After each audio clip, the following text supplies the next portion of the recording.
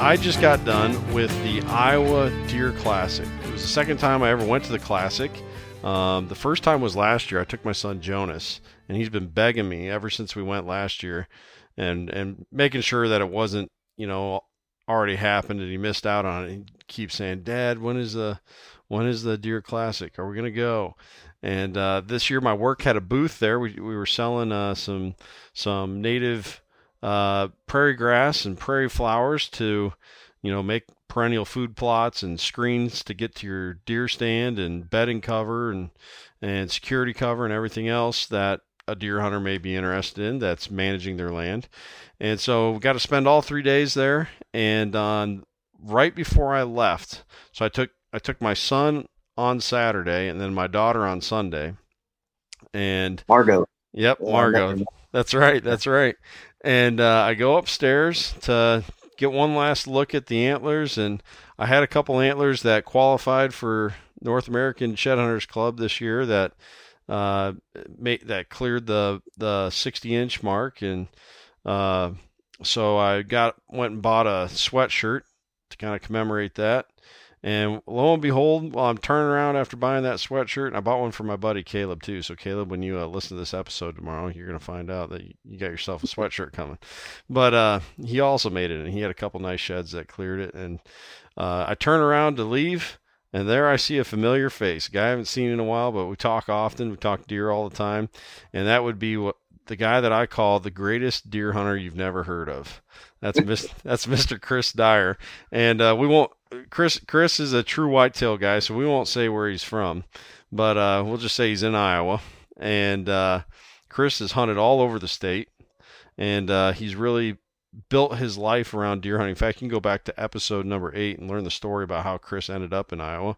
He's a Virginia boy originally. That's where he cut his teeth on deer hunting, and then moved out to Iowa, and he's just been a cold-blooded killer since then in his house.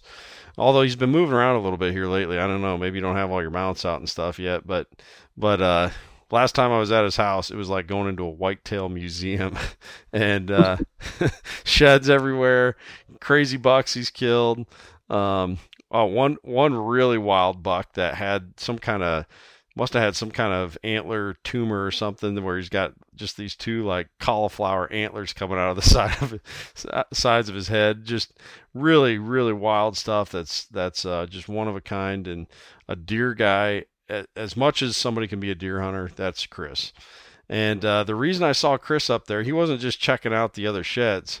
He had 2 sheds, a match set that won him the title for second place, biggest match set, typical antlers, so scored typically, which to me is even more challenging. You can find those big freak non-typicals that just some wild thing going on there with the deer, but to do it, to achieve that with a typical set, really shows you how impressive of an animal it was.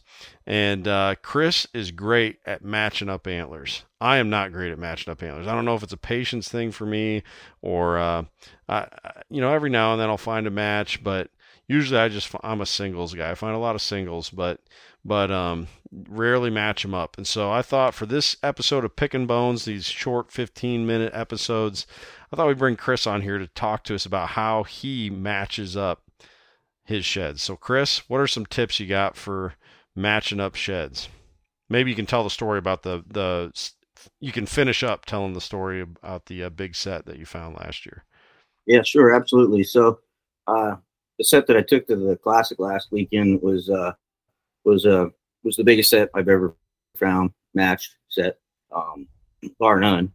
He was kind of a shock. I didn't get pictures of him until like the middle of November, 22 season, and tried to get on him, but I couldn't. I didn't get on him. Never saw him.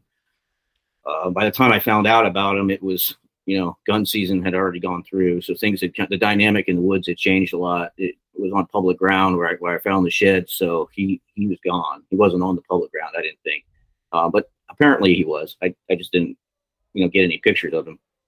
But anyways, I went in after season, and the first time in there was still snow on the ground in the middle of January. I was walking trails trying to learn the area a little bit better. and I actually walked right up on the right side, just boom, right there, right, like right in one of the trails.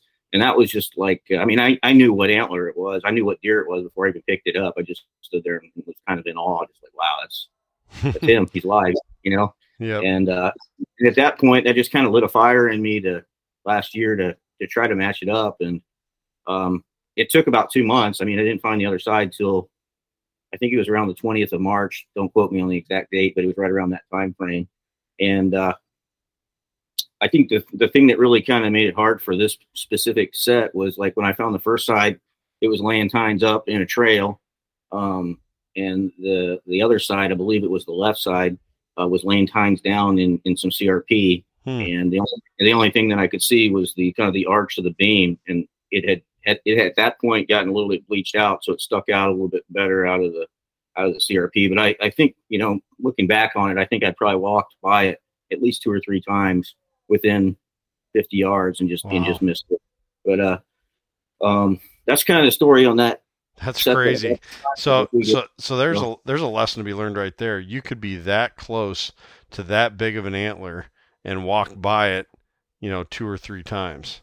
That brings me back to something that you told me a long time ago, which was sometimes I wonder about the things that I've walked past. And I'd hate to know. yeah, I know it. And you know, it makes me think too, the buck that you shot this year, late muzzleloader, just a real dandy of a buck.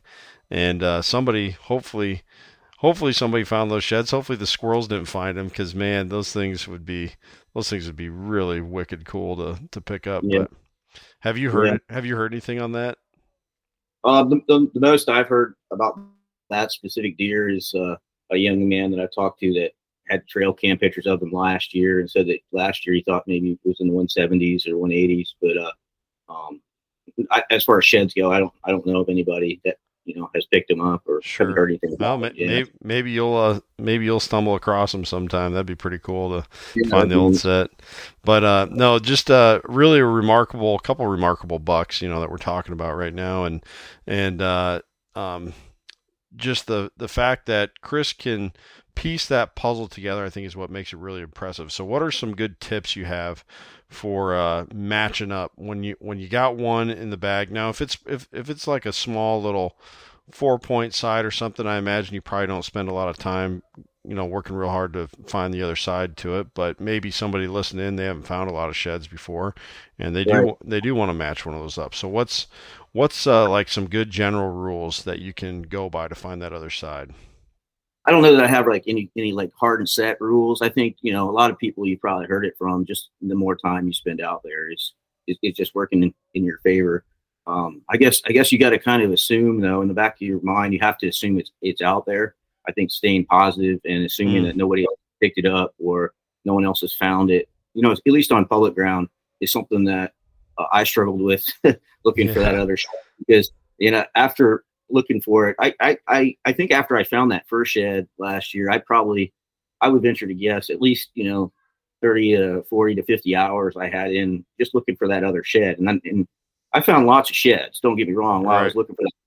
I just didn't find the shed I was looking for. And I mean, I was finding sheds off other bucks that I had on trail cam picture that I was recognizing and stuff, which made it fun. But I got to a point where, you know, in late March, before I finally found it, that I kind of thought I was looking for something that didn't exist. So I think saying, you know, having that positive mentality, that you're just going to be out there, getting some exercise, having some fun with kind of not really the expectation of finding it, but just that, you know, the more time you spend out there, the more you're going to learn, and you know, and the better chance that you do have to find it. But I think really kind of think something that I would maybe throw out there is, you know, something that I learned from that experience was don't expect to find it where you think it's going to be, because that's often not the case, in terms of, you know, there's a lot of map and there's a lot of area that deer that you're looking for can be in and travel in. And I think if you think that it's got to be in a certain area because you found the first one,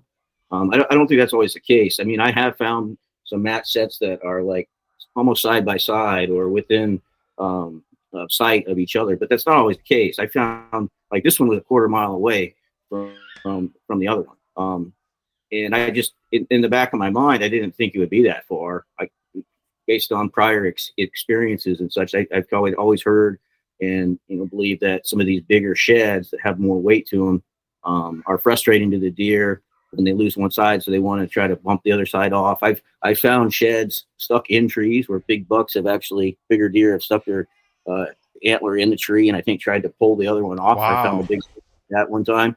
And I think that a lot of times, guys will tell you that they've seen big deer after they lose one, kick the other one off. I think especially like on some of those deer farms. But you're talking about a deer in a deer farm really that has abnormally large, heavy antlers. But I still think the same thing happens with some of the bigger deer's sets out in the wild. But I've always kind of thought, I think in the back of my mind, that it would be close. And after finding this first one and how heavy it was, I was like, man, it's got to be within 100 yards. So I think I spent too much time after I exhausted that area, kept going back and kind of searching within that 100, 150 yard radius. Whereas I think something I learned was that you got to be willing to kind of branch out and cover new terrain and kind of check that off your list. And once you've really kind of thoroughly hit an area and you don't see it, but it's on the ground, which I did. I knew it was on the ground. And the way I knew it was on the ground is because I got some, trail cam photos that told me this deer has shed both of his antlers. It's on the ground somewhere, and that really kind of gave me hope that no one else had picked it up. But in the back of my mind, like I said before, I thought I was looking for someone to exist. So I would say, after you've thoroughly covered an area in which you expect the shed to be, it's time to move on. It's time to kind of start branching out from there. You know how they say a lot of guys will talk about gridding. Yeah. I don't know that I necessarily grid an area, but I try to work over the areas until I feel like, I've been through it thoroughly. And then if I were to go back through it again, I just, I feel like, man, I've really covered this well. But a lot of guys, I think when they're shed hunting, will just kind of walk through an area and be like, well, there was nothing there. I would venture to say that there probably was. And not all the time, but if you're willing to kind of go back through it from a different angle, or maybe even turn around and do checks behind you, because you get a different perspective on the way the woods lays and the angles of these antlers from a different vantage point or point of view. Definitely, yeah. So I would just say, pound the ground. The more time you're out there, the better chance you got. Kind of try to eliminate areas, by pounding the ground. Just keep moving through and kind of in looking and working the area and just kind of checking stuff off your list as to where you think he was or where you think he went. And in those areas where you can't really see the ground, you need to spend some more time in there and really get up in there and look close to your feet, because it's amazing to me how well I think I've scouted an area or scanned an area and combed an area and searched an area and looked down 3 feet away from my foot and there's a shed antler. It's like, man, how did that one get there? And it's just like, it's hard to do, but I just got to try to keep myself, when I'm out there looking, to move slow and just really take my time and really, really, really cover an area. Because if you move fast, you're going to miss stuff. I think a lot of guys, and and me included, when you're out there looking for a shed, I think a lot of guys are looking for like that white bone like color in the woods, which is great. That's a great thing to look for. But the thing about it is, not all antlers are going to be having that white sun bleached bone like look. There's a lot of them that are brown and dark colored, and those are the ones. If you're looking for that white bleached bone, you might almost step on one of those ones that's got that brown coloration and that look to it.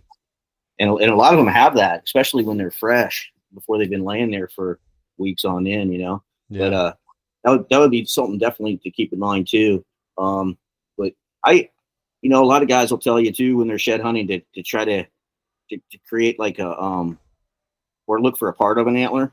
I don't really follow that. I think that's kind of, it's maybe a good idea and it might work for them, but for me, I just look for something that looks like it's out of place or doesn't really belong or looks a little abnormal in the timber.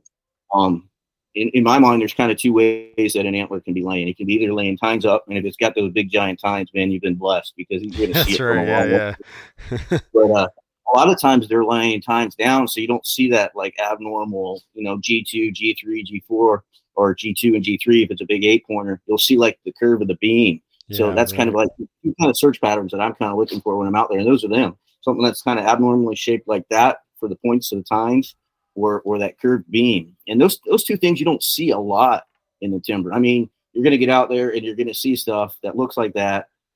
That's going to be a dead limb. It's just the way it's going to be laying at the base of a tree. But that's why I like to take my binoculars so I can throw them up real quick and just confirm that it's a limb, so I don't waste my time walking over there and looking.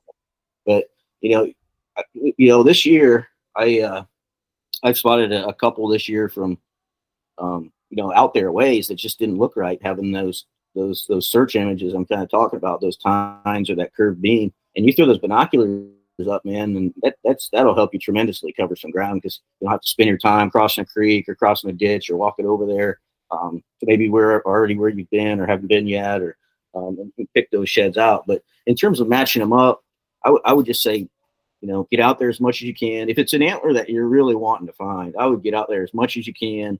Kind of keep track of where you've been, kind of searching it. A friend of mine, he likes to keep his travel route mapped out on Onyx. So I have never done that. I just haven't really got into that yet like that. I think it's a great idea to help you eliminate places that you've already been, but kind of keeping track of where you've been and really going slow. If I could emphasize how slow that you need to go, it's just, I would say, like, if you're walking more than 10 steps and not stopping, you're going too fast. Wow.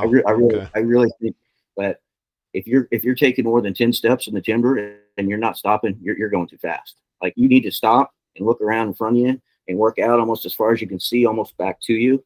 And then sometimes I'll even break it up and just turn around and do the same thing, all around me. So I just kind of get a different perspective and angle. And if you can stay higher in the timber, like up on a little knob or a ridge, it helps out a lot too. You can pick out stuff, because a lot of those smaller sheds that don't have the big tines and the beam, they're not going to pop out at you. I mean, they're just not. You almost have to be up on top of them or step on them to get those little ones, as you know, they're harder to find than the big ones. I mean, they really are, because they're so flat to the ground. Yeah. But, it'd be interesting to know the percentage of like spikes that go unfound every year. It's got to be crazy high, Yeah. I've found a handful of spikes, never a match, never a match on spikes. It's just that they're just tiny. But all really good tips. Before we wrap this one up here, Chris, I do have a burning question for you. Hear guys talking about looking in cornfields and gridding cornfields. Yeah. And often I think everybody who finds a shed in like a waterway or a buffer strip or something like that surrounded by corn, they just instinctively think, the match is somewhere out in the middle of the cornfield. Do you find that very often, that a lot of sheds end up in the cornfield, or do you think they're much more likely to be in their bed somewhere, or a travel route between bed to food? Well, I mean, that's what you hear everybody say is, like, either in the bedding area, the feeding area, on the routes in between. I think if I had to pick like one spot like that, I find most of my sheds, it would be like on the edge of a cornfield or on the edge of a bean field that's got that like brownish buffle, like, I don't know what kind of grass it is. I mean, you probably have a better idea of what it's called than I do. It's almost like a fescue or an orchard grass that's it's gone through its growing season. It's dead. It's laying down. And I think my thought process is, the deer go out there and they eat, right? And they're seeking out a comfortable place to lay down and chew their cud before they're going to get up and feed again. I feel like that is probably the best area to find sheds in the wintertime if you're in an area where there's food. If you're not in an area where there's food, I don't think it really matters. I don't think you're going to find too many sheds anyways. But if you're in an area where there's a lot of food and there's a lot of deer wintering there, those are the areas that I find a lot of sheds. Not only fresh sheds, but sheds that nobody picked up the year before, that those weeds and underbrush growth have grown back around, and then it's died again on them, and you'll see like the bleached out tine from the year before. those are the number one spots that I like. You mentioned waterways. That's kind of what I'm talking about. The Mm-hmm. same kind of grass and stuff that you find in a waterway, like in a field. So I'd say that's probably like the number one spot. In terms of finding them in corn, I found them in corn, but the ones that I found in corn have been on two situations mainly. Like a really rainy day, they seem to pop out, or a really wet, moist day when Mm-hmm. there's a lot of cloud cover and it's not bright. They seem to obviously think that antlers pop out more.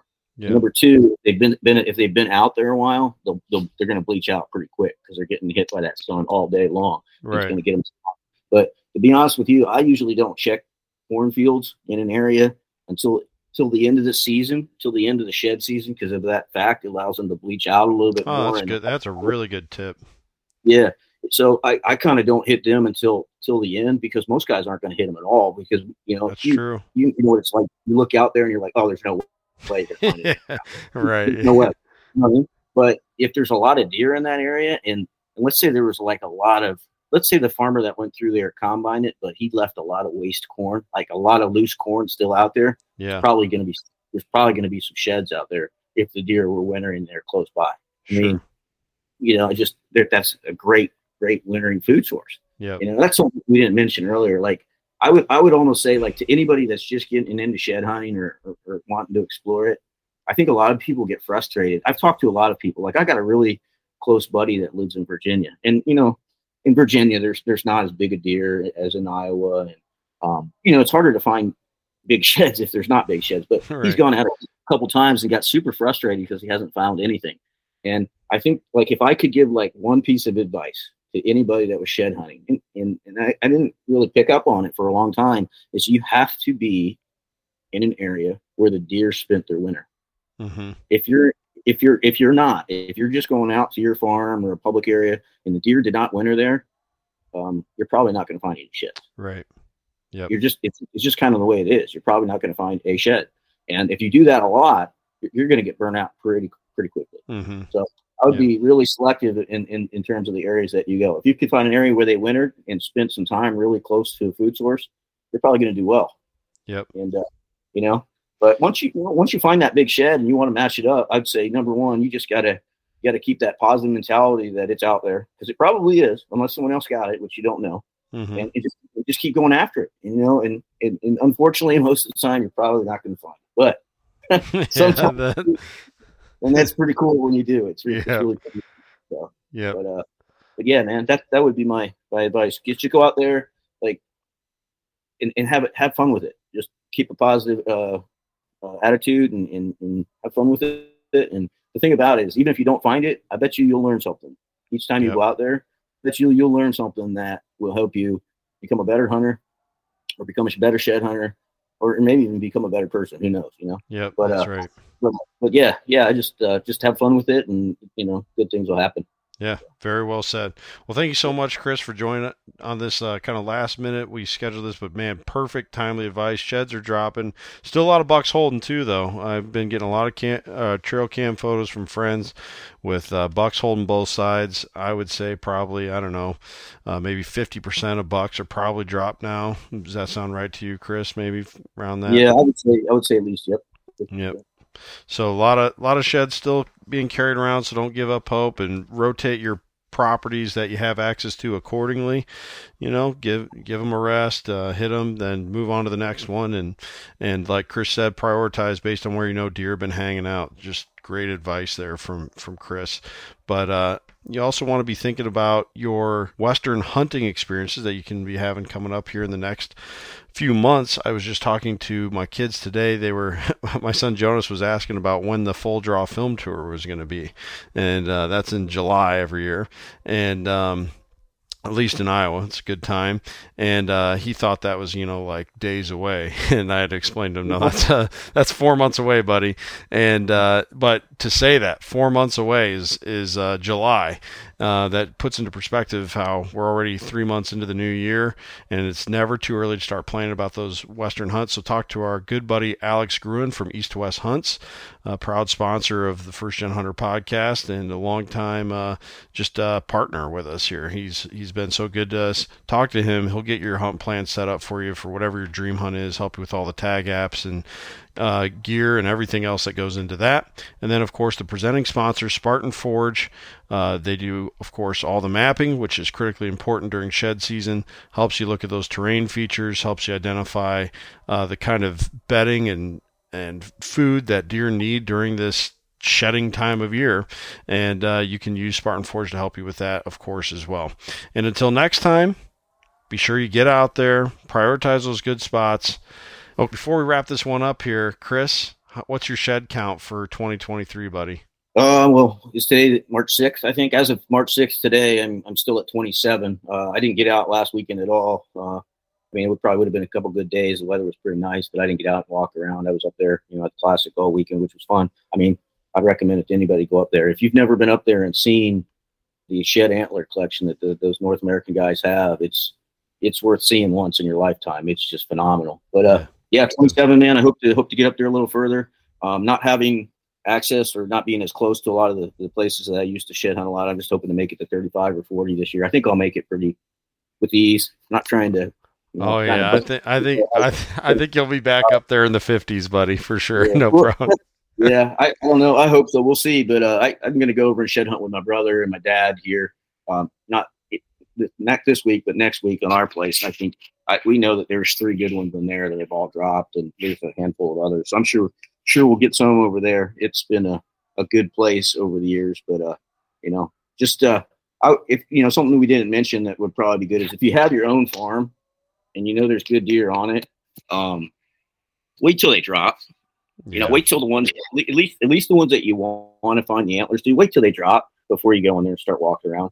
Okay, granted, the squirrels might chew some of them up and get to them, but they won't get them all. Just watch them with your cameras. You'll be able to tell, man. It's easy. They'll have these big pockets on their head, and it'll be time to go when you see them.